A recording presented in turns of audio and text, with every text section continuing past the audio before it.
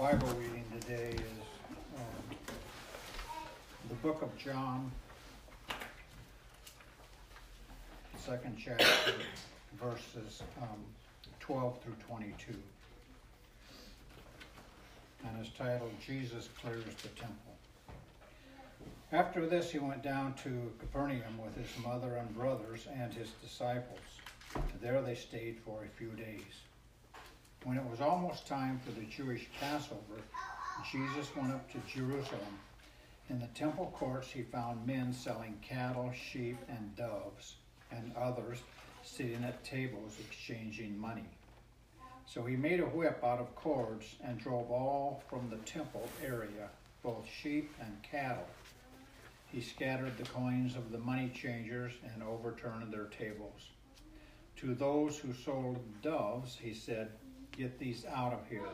How dare you turn my Father's house into a market?" His disciples remembered that it is written, "Zeal for your house will consume me."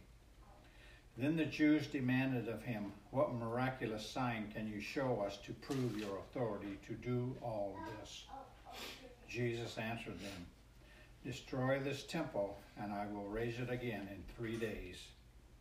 The Jews replied, "It has taken 46 years to build this temple, and you are going to raise it in 3 days?" But the temple he had spoken of was his body. After he was raised from the dead, his disciples recalled what he had said. Then they believed the scripture and the words that Jesus had spoken. Thanks, well, tonight we get to talk about one of the most controversial actions that Jesus takes in his whole ministry. As my dad just read, it's this idea of him cleansing the temple. So the passage, last week we stopped before verse 12, and I know most Bibles keep 12 with the section before it. But verse 12 in chapter 2 of John is kind of a transition verse between the two stories, between the wedding story and the first Passover, the cleansing in John. So it says this, after this he went to Capernaum, he and his mother and his brothers and his disciples. They stayed there a few days. So this transitory story, this connecting verse between these two stories, is interesting because John is mentioning a feature we know from the other Gospels. And specifically in Matthew, it tells us in Matthew 4:13, you'll see in your notes, that Jesus actually moved to Capernaum. He left Nazareth, where he had grown up, where he was a boy, was his childhood home. And it says he actually, in Matthew 4:13, it says he made his home in Capernaum. So Jesus not only is very strongly tied to Nazareth in the Gospels, but he's also tied to Capernaum very strongly. Now, John doesn't say that he lived there, but Matthew does. It tells us that. So this is another attesting verse that tells us Jesus actually moved his home to Capernaum. So they go down to Capernaum and they stay there a few days, and then it says this in John 2:13, "The Passover of the Jews was near, and Jesus went up to Jerusalem." So we read this passage already, but one thing that we have to ask ourselves, knowing the other gospel accounts, this Passover cleansing of the temple is in a different spot than we find in the synoptic gospels in Matthew, Mark, and Luke. In Matthew, Mark, and Luke, all three of them record the cleansing of the temple during Passion Week, during the last Passover of Jesus' life. And so Jesus, the temple cleansing in the other three Gospels is really, actually, specifically, one of the main things that leads to his death, is that he does this. And the way it's framed in the Gospels is that this is one of the major precipitating events. And so scholars have come to this question of, okay, were there 2 temple cleansings or 1? Now, some scholars say that there were 2, one at the beginning of his ministry, one at the end of his ministry. So this first one is very early, right? In John, they would say the first temple cleansing is in John. And the second one happens during Passion Week, like the synoptics say.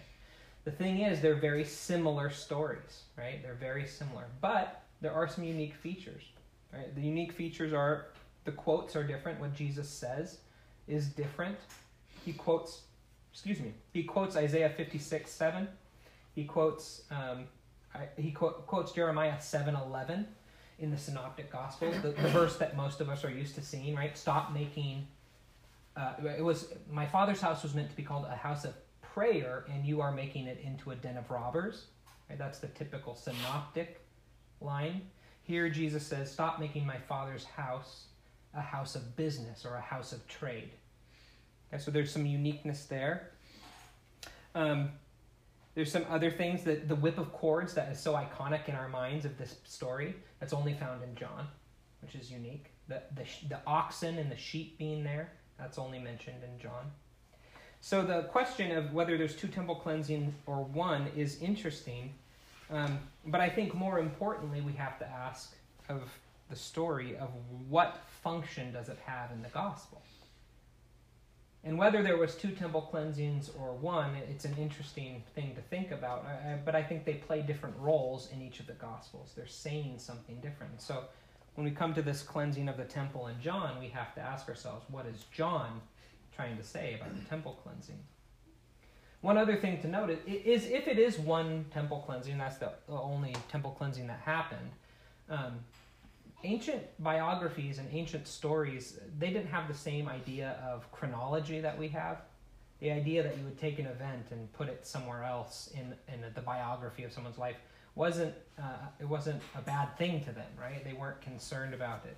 And I think we fall into bad territory if we impose kind of our ideals of what something has to be onto the Scriptures. The Scriptures are very okay with making theological points, and John in particular takes events and makes theological points with them. And it could be that John possibly moves this temple cleansing to the beginning of Jesus' ministry. Why? Well, it could be to put the message of this passage over the entirety of his gospel, right? That Jesus' ministry that you're going to see throughout the rest of the book is kind of has this shadow over it of what Jesus was trying to say in the temple cleansing.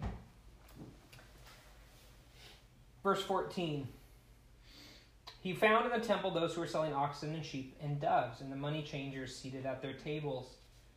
Money changers are different than tax collectors, right? Tax collectors were a very hated group of people. They were often thought to be robbers, and they would take extra beyond what they needed for the tax. Money changers are not tax collectors, right? They're the equivalent of banks. Right? People would be coming from all over the Roman Empire with whatever various currency they had, and they had to make it into the half shekel, which is the temple tax, right? So these were like bankmen. Right? They would change currency to make sure you had the right currency to pay the temple, to pay at the temple. And actually, a lot of times they were considered respected and well liked. You know, they were people of high social standing. And one thing that's interesting, we often hear this story of that economic exploitation maybe being the reason Jesus is so incensed. And most scholars think that's probably not the case, that it's not economic exploitation of people that is the reason Jesus is so angry in these passages, these cleansings. But he goes on, he makes a whip of cords, and he drives the animals out of the temple, the sheep and the oxen, and all of them. And he pours out the money of the money changers.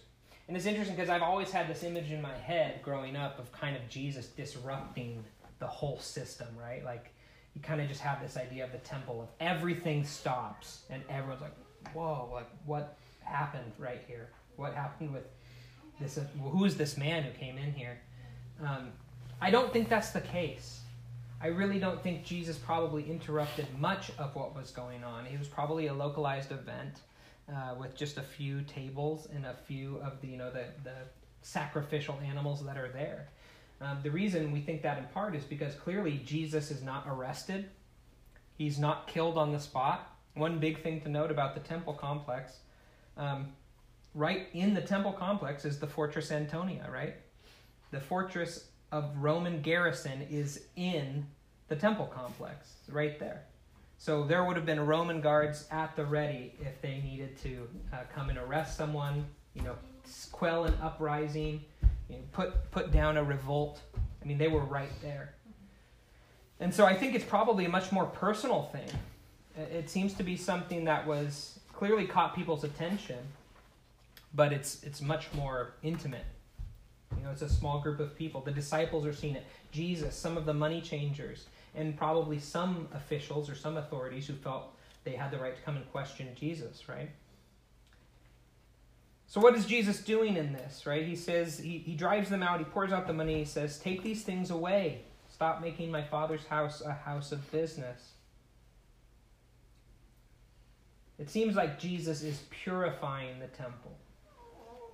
That's what we know, is Jesus seems to be purifying the temple. Whatever the case, Jesus sees something and assesses it as wrong in what's going on in the temple. He sees that this is a place of business and it's meant to be his Father's house. That this has become a place where they are dealing in sacrificial animals and they're doing things that are not, according to Jesus, up to the standards that need to be held in his Father's house. It says in verse 17, his disciples remembered, right? So they look back and they remember what was written in the scriptures. Zeal for your house will consume me. Zeal for your house comes from Psalm 69. Psalm 69. And it's an interesting psalm because, I don't know if I've said this before to this group, but one thing is anytime you see a quote from the Old Testament, you have to read it in context. You have to go back and read that verse where it comes from because it's telling you more beyond just the words that are quoted. It's telling you more about the situation, what's going on. And Psalm 69 is interesting because it's a psalm from David in which he is talking about how oppressed he is, how everyone hates him. And interestingly, it's even going to be talked about later on as a fulfillment of prophecy of Jesus on the cross. I won't read all of the psalm to you, but I'll read part of it. We'll start in verse... Well, I'll start from the beginning, actually. But I won't read the whole thing. Verse 1 of Psalm 69. Save me, O God, for the waters have threatened my life. I have sunk in deep mire, and there is no foothold. I have come into deep waters, and a flood overflows me. I am weary with my crying. My throat is parched. My eyes fail while I wait for my God. Those who hate me without a cause are more than the hairs of my head. Those who would destroy me are powerful, being wrongfully my enemies. What I did not steal, I then have to restore. O God, it is you who knows my folly, and my wrongs are not hidden from you. May those who wait for you not be ashamed through me, O Lord God of hosts. May those who seek you not be dishonored through me, O God of Israel. Because for your sake I have borne reproach. Dishonor has covered my face. I have become estranged from my brothers and an alien to my mother's sons. For zeal for your house has consumed me, and the reproaches of those who reproach you have fallen on me. When I wept in my soul with fasting, it became my reproach. When I made sackcloth my clothing, I became a byword to them. Those who sit in the gate talk about me, and I am the song of the drunkards. But as for me, my prayer is to you, O Lord, at an acceptable time. O God, in the greatness of your loving kindness, answer me with your saving truth. Deliver me from the mire and do not let me sink. May I be delivered from my foes and from the deep waters. May the flood of water not overflow me, nor the deep swallow me up, nor the pit shut its mouth on me. Answer me, O Lord, for your loving kindness is good. According to the greatness of your compassion, turn to me, and do not hide your face from your servant. This is the same psalm. I'll just read it. It's only a few verses away. Sorry. And do not hide your face from your servant, for I am in distress. Answer me quickly. O draw near to my soul and redeem it. Ransom me because of my enemies. You know my reproach and my shame and my dishonor. All my adversaries are before you. Reproach has broken my heart, and I am so sick. And I looked for sympathy, but there was none, and for comforters, but I found none. They also gave me gall for my food, and for my thirst they gave me vinegar to drink. So remember, that's a cross fulfillment, right? That verse is fulfilled in the cross. He's given sour wine to drink, sour vinegar to drink on the cross. So already you see, listen to the reproach, the aloneness that this psalmist is talking about. If you already are in the church and you know the story of Jesus, his cross and his resurrection, which obviously most of the people reading the gospel originally were already Christians, right? They knew the story of what Jesus had went through. And they hear Psalm 69 being quoted. They think of Jesus on the cross. They think of this psalm and the aloneness and the weakness and the pain and the reproach of Jesus on the cross. And then that's confirmed even further when you read the psalm and you know, oh yeah, the sour wine was given to me to drink, which is also quoted later on in the Gospels during the cross, right? So whatever is going on, there's this idea that the disciples remember this incident in light of the cross and resurrection. They remember it in light of what Jesus went through on the cross.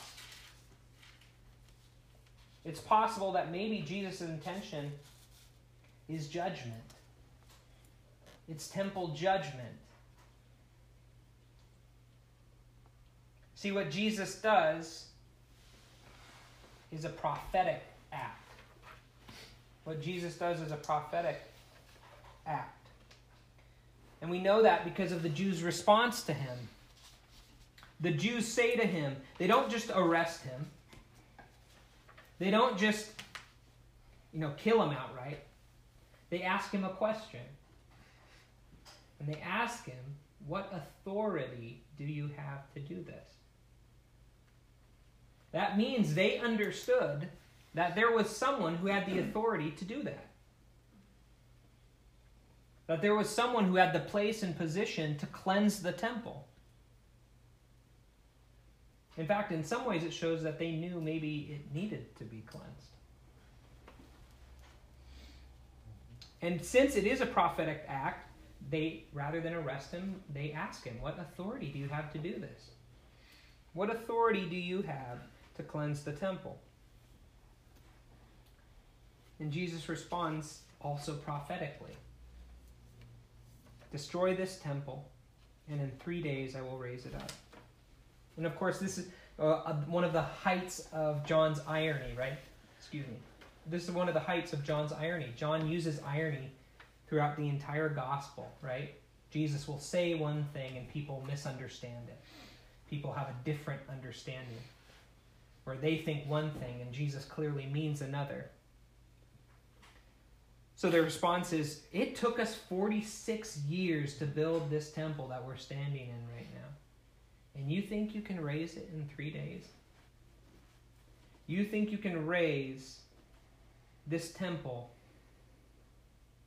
that took us 46 years to build in 3 days? And of course, John, he's reflecting. He's reflecting and he says, but he was speaking of the temple of his body. Of his body. Destroy this temple, Jesus' physical body, this is important, Jesus' actual body, and I will raise it up in 3 days. So when he was raised from the dead, it says in verse 22, his disciples remembered that he had said this. And they believed the scripture and the word which Jesus had spoken. This was an act that was prophetic, and it seems that even the disciples did not understand it until the light of the resurrection. Even while they were there, present with Jesus, they didn't understand it. Not until the resurrection had happened did they know really what Jesus was talking about. And I think that's why John, in reflection, can say he was speaking of the temple of his body, right? What is the point of this temple cleansing in John? I told you that it's possible that Jesus, what he's doing is judging the temple, right? He's judging the temple. There's a judgment there. In the other Gospels, there seems to be a different point. It's about all-inclusiveness of the new reality for what will become Christianity. Right? In the Synoptic Gospels, the quote that Jesus says, "My Father's house will be called a house of prayer, but you are making it a den of robbers." He's quoting two passages, I told you, Isaiah 56:7. And the entire point of Isaiah 56 is this: Gentiles and eunuchs will come into the temple and be accepted. Right? There's a universality to what God is doing. That all people, not just the Jews, all people will be welcome. And the second part, the den of robbers part of that quote, is from Jeremiah 7:11. And what happens in Jeremiah 7? The temple won't protect you from being judged in sin. The temple won't protect you from being judged in sin. See, in Jeremiah's day, everyone thought the temple would be what protected Jerusalem from being destroyed. And Jeremiah's prophecy in Jeremiah 7 is to say, don't you think I see the sin that goes on in the temple? You've made my house a den of robbers. And so in the Synoptic Gospels, those two things are being combined, those two ideas. This temple is not going to magically protect you from judgment for the Jews. And everyone will be accepted, the Gentiles and the eunuchs and all those who have seemed to be forgotten. They will all be brought into God's temple and be a part of God's people. But that's the Synoptics. We have to ask what John is saying. Regardless of 2 temple cleansings or 1 or whatever, what is the point of John's temple cleansing and why he puts it here in this point of the gospel? Why is it here at the beginning? What is John trying to say through it? And I think what John is trying to say, and what Jesus quotes, destroy this temple, in 3 days I will raise it up. There's a new temple. There is a new temple. Jesus' act, his prophetic act of judgment on the old temple, is meant to show us there is a new temple. And what is that new temple? The new temple is Jesus. The new temple is Jesus Christ himself. Destroy this temple, the temple of his body, and I will raise it again in 3 days. What does that mean for Jesus to be temple? Well, we know in the Old Testament the temple was what? The temple was the place where God's Spirit resided. The glory of God, it said, dwelt in the Holy of Holies. That glory of God is the Spirit of God, the manifest presence of God, his Spirit, dwelt in the temple. And so we see all kinds of connections with other parts of John in this story right here, in this short, tiny story. We go back and we say, remember what Jesus said in John 1? That he was the ladder of Jacob, the stairway to heaven. The temple, same thing. The connection between man and God. The place where man could meet God and God could see man and be there present with man. The temple, right? So he calls back to Jacob's ladder. It goes forward when Jesus says in John 3, John the Baptist says in John 3 that Jesus was given the Spirit without measure. Because why? Jesus is the temple. Jesus is the temple. It goes forward to John 4, right? John 4, in which he meets with the Samaritan woman. And what does he say to her? He says, there's coming a day where you will not worship on this mountain or that mountain. And what's the mountain he's talking about? Well, he's talking about the Temple Mount, right? Mm-hmm. The Samaritans who worship on Mount Gerizim, and the Jews who worship in Jerusalem at the Temple Mount. There's coming a day when no one will worship in those places, but instead the Father is seeking worshipers in spirit and in truth. Jesus is saying the old temple has lost its validity. Why? Because Jesus is the new temple. Jesus is the new temple. And of course, it goes all the way forward to the end of the book when Jesus is crucified, when he's put to death and raised again, because they do exactly what he says. They do exactly what he says. They destroy that temple, don't they? And they do take his life, and they do destroy that temple of Jesus' body. And he raises it in 3 days.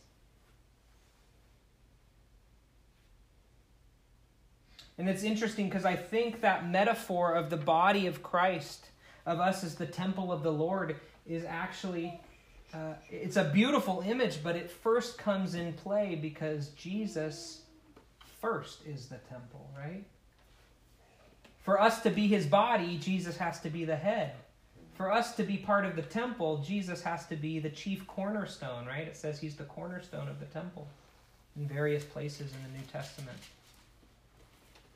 For us to be part of the temple, to be filled with the Spirit, Jesus has to have the Spirit without measure, right? He has to pour it out for us to become part of that temple. He has to pour the Spirit of God out on us. And then we too can be part of the temple, but only because Jesus is first the temple.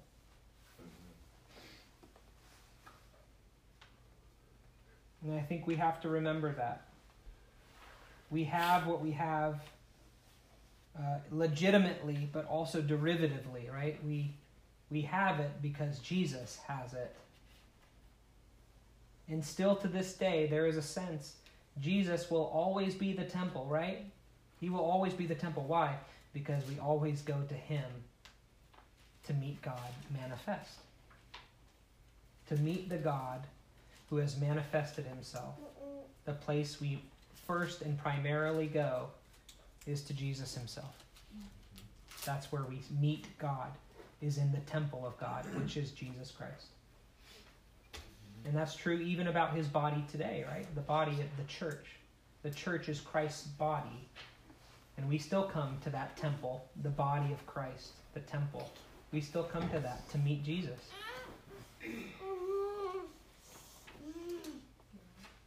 We still come to that to meet Jesus.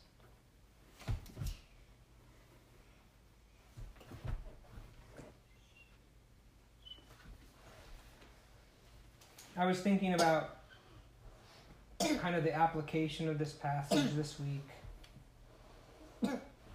And just what's going on in our world right now. And, you know, it's just been interesting to me to think about the reality of this temple, this community, right? This community that the church is, the temple of God, that Jesus is the place where people come to meet God. And yet so often, obviously the Spirit is at work and doing things in the world and often supernaturally reveals Jesus to people. But in many ways, the place people come to meet God, to meet Jesus, is the church.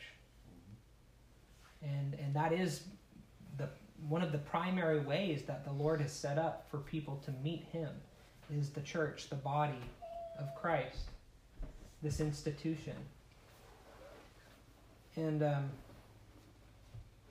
I've felt like Jesus does a prophetic act against the establishment, the political establishment, the religious establishment. He does this prophetic act of kind of standing against it to say there's something more important, something better, something new coming. And I have just felt in my spirit that with all that's going on with coronavirus and all that's happening in the world today, that I also think there's kind of a prophetic act to be had.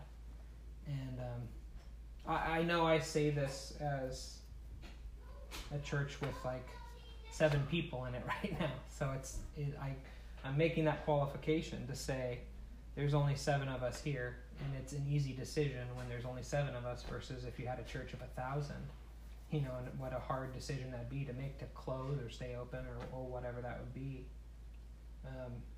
But I do feel in my spirit that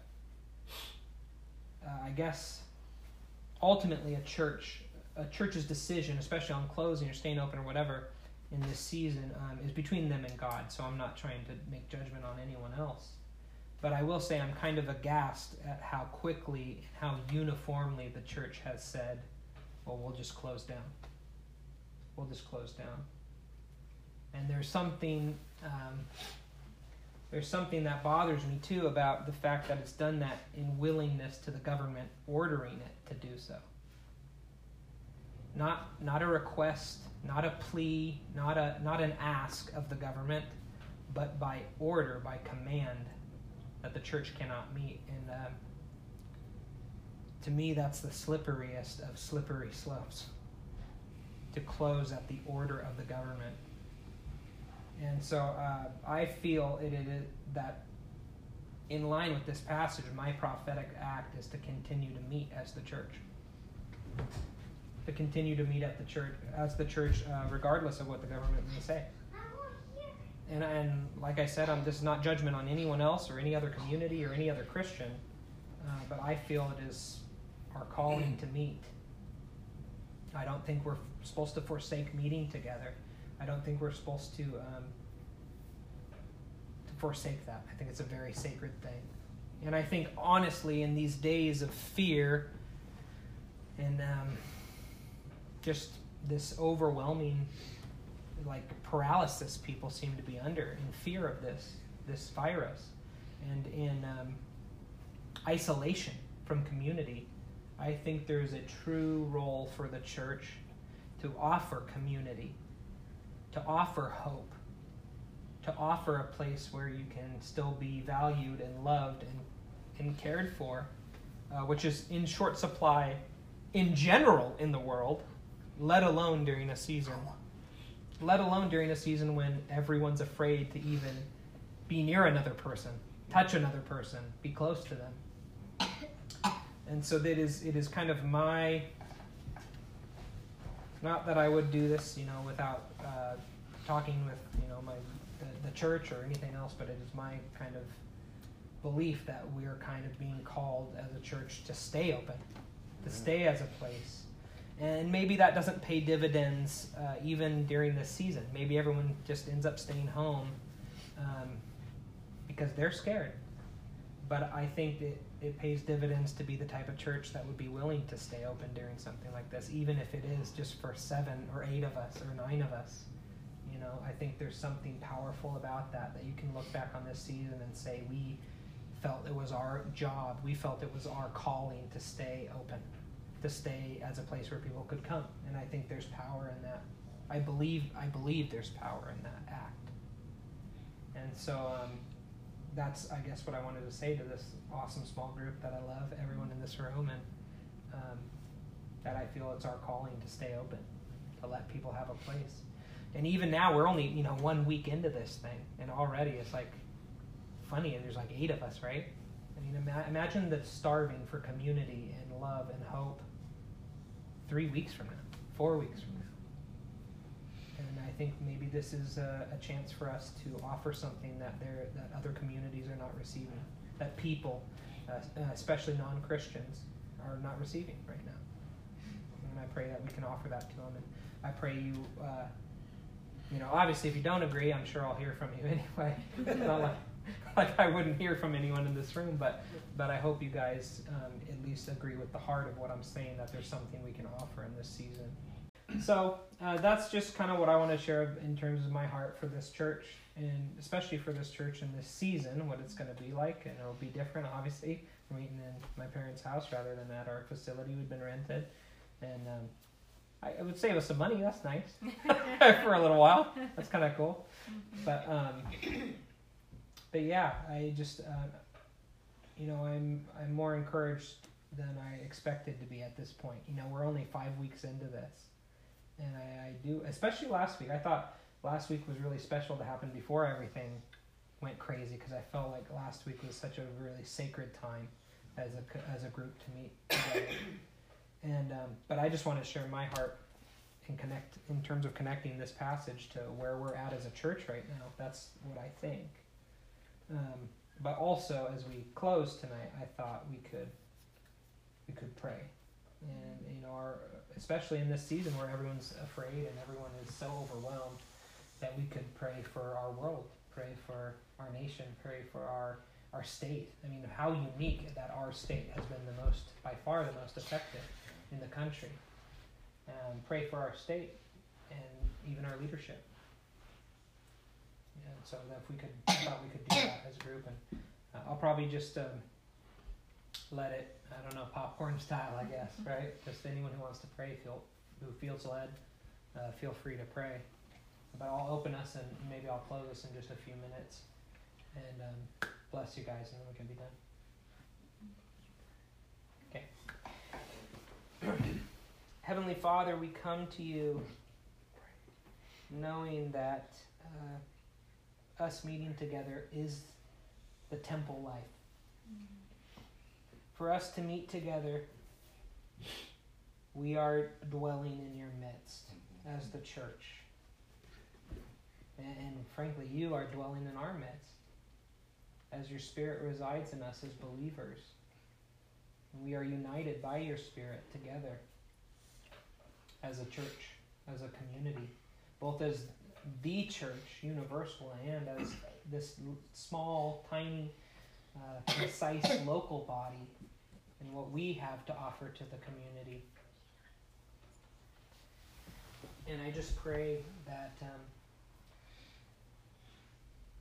whatever we do have to offer, Lord, that our resources may be small, or what we have to offer to this community, to the world, may be a small thing, but we know that, Lord, those small things matter. Yes. And they're valuable, and they can change lives. Yes. And that we believe and have been taught by you that every single life is valuable, Amen. Is worthwhile, is precious to you. And so we do not scoff at our size or at one life that we could come into contact with that would be changed for eternity. Mm-hmm. And the power of that one life that could be changed. And so we pray that you would help us to do whatever we need to do in this season to bless people, to make them feel encouraged. Mm-hmm. Lord, would we be a group of hope and not fear? Yes. Would we not be led by fear, or let fear control our hearts or our decisions or our love for others, but that in this moment when everyone is afraid, we would even more exceptionally love people, more exceptionally be willing to bring honor to them and love to them and touch them. And I don't even mean that physically, but maybe physically, in the power of touching someone, but I mean touching their heart, of being an encourager, of speaking a word of love and life over someone. And I just pray that we would do all those things in this season, Lord, that would be meaningful for us to do in this day.